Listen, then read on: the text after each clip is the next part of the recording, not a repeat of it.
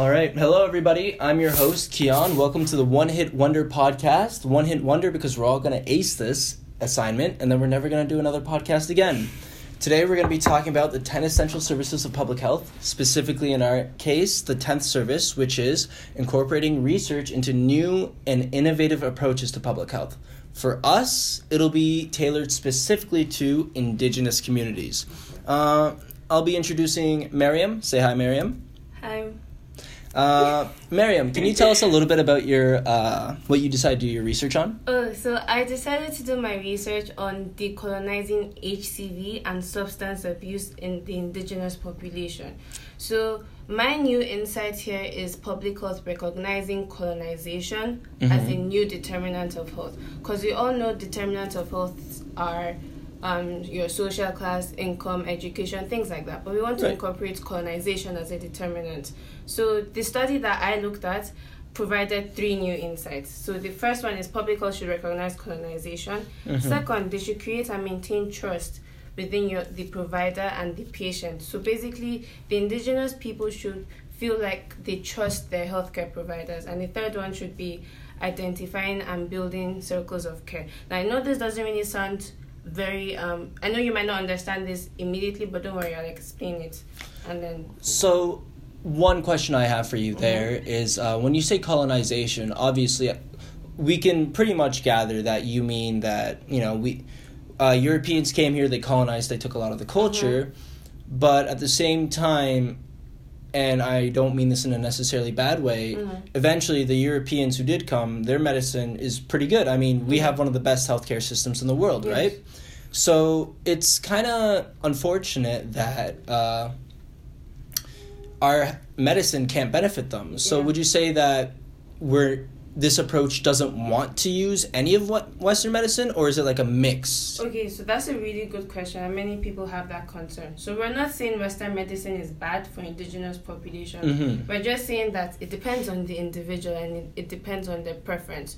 So what we want to incorporate is the option to have culturally tailored interventions for them. For instance, the one I found and I'm really focusing on was published in the International Indigenous Policy Journal. Okay.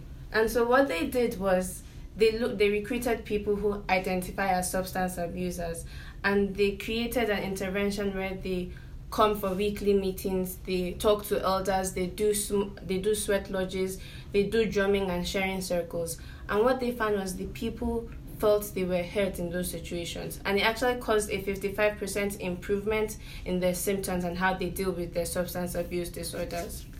All right. So that's actually really interesting. Yeah, I've done a little bit of reading myself in the past on that, and I always found things like sweat lodges and their traditional medicines were an interesting approach. Now, speaking about traditional aspects of Indigenous life, Tanvir, can you introduce your topic to us? Yeah, so I really focused my topic of discussion around integrating traditional and holistic treatment to tackle the problem of addiction within Indigenous communities.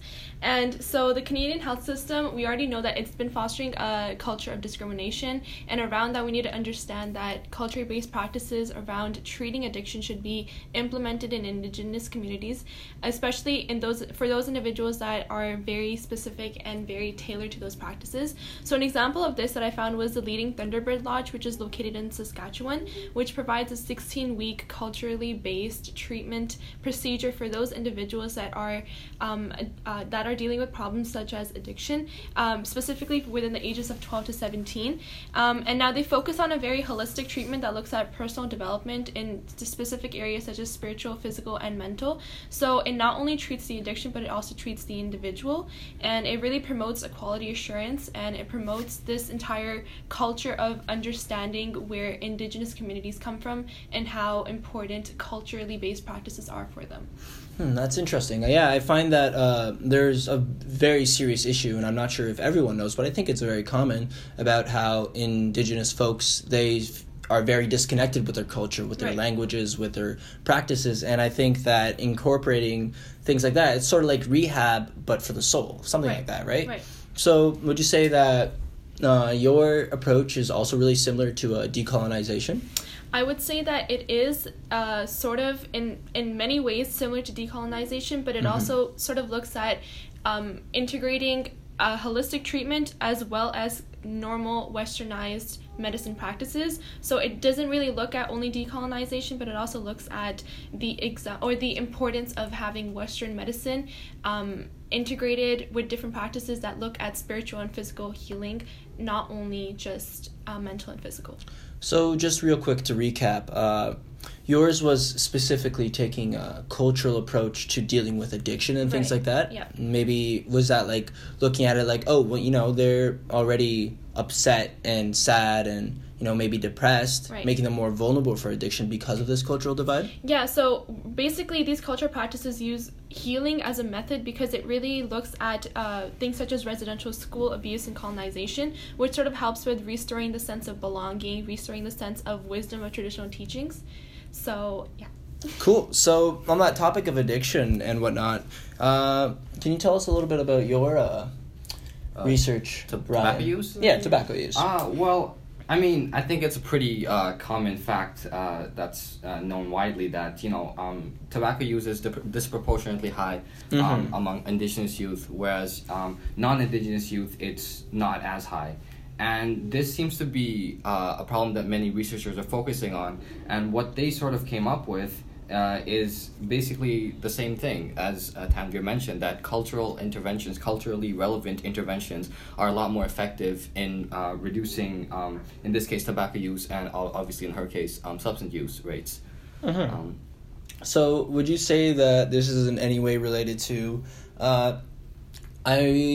I'm personally not sure if this is just a stereotype, but I have heard that they also do sell a lot of tobacco in indigenous communities, not just to each other, but in general. It's something that is a bit of an industry there. Right. Well, tobacco use there is a cultural use for it, obviously. There's a traditional use for it, and there's a non-traditional use for it. So when people refer to non-traditional use, it's most often talking about, you know, recreational smoking or, you know, cigarettes that we now know of and sell in convenience stores.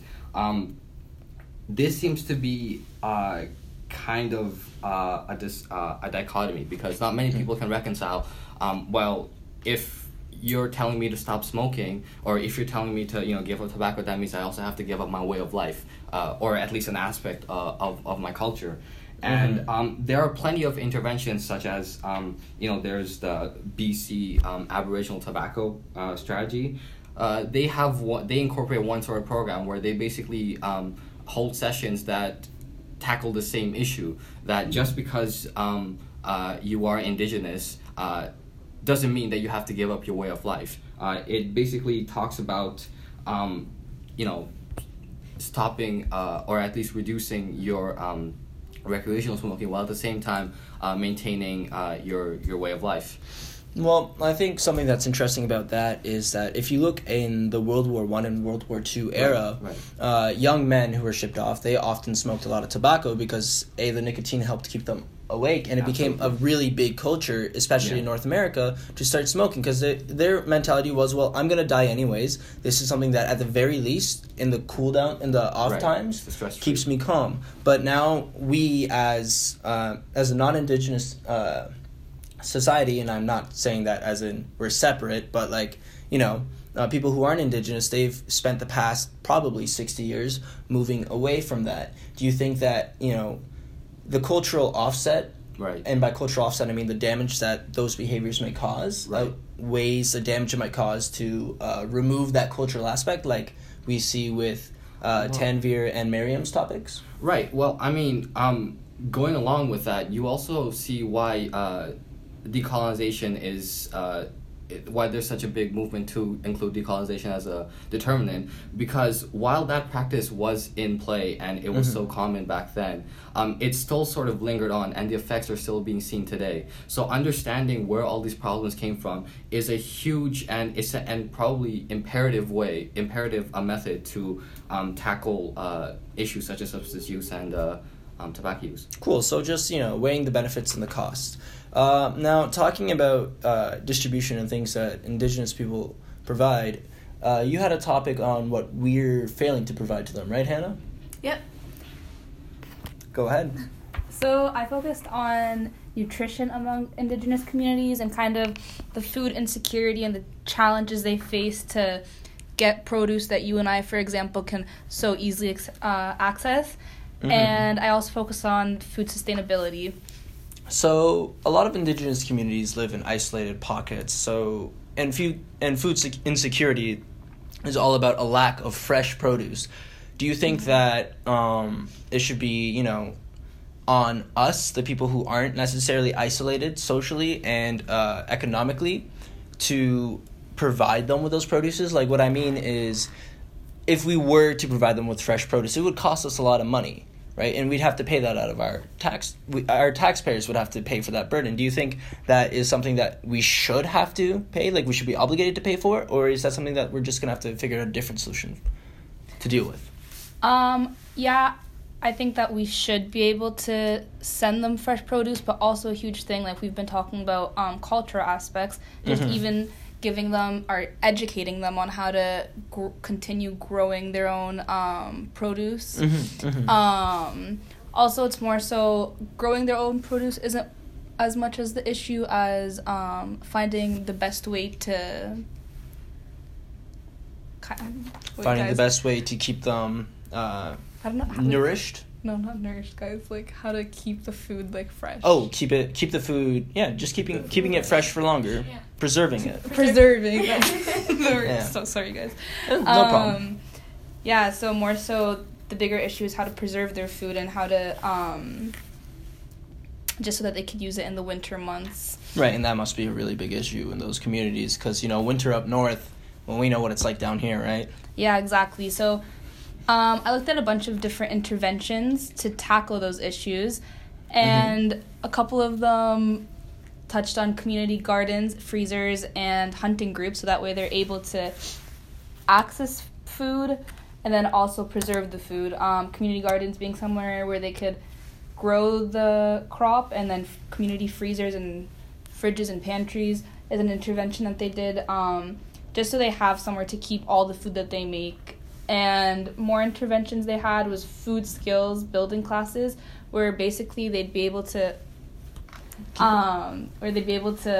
sit one-on-one with a dietitian, just so that they kind of like improve their knowledge on eating healthy and cooking foods with their produce. Well, that sounds good. Anyways, this has been the first and final episode of the One Hit Wonder Show. I'm Keon, and we're signing off. Have a nice day. Ciao.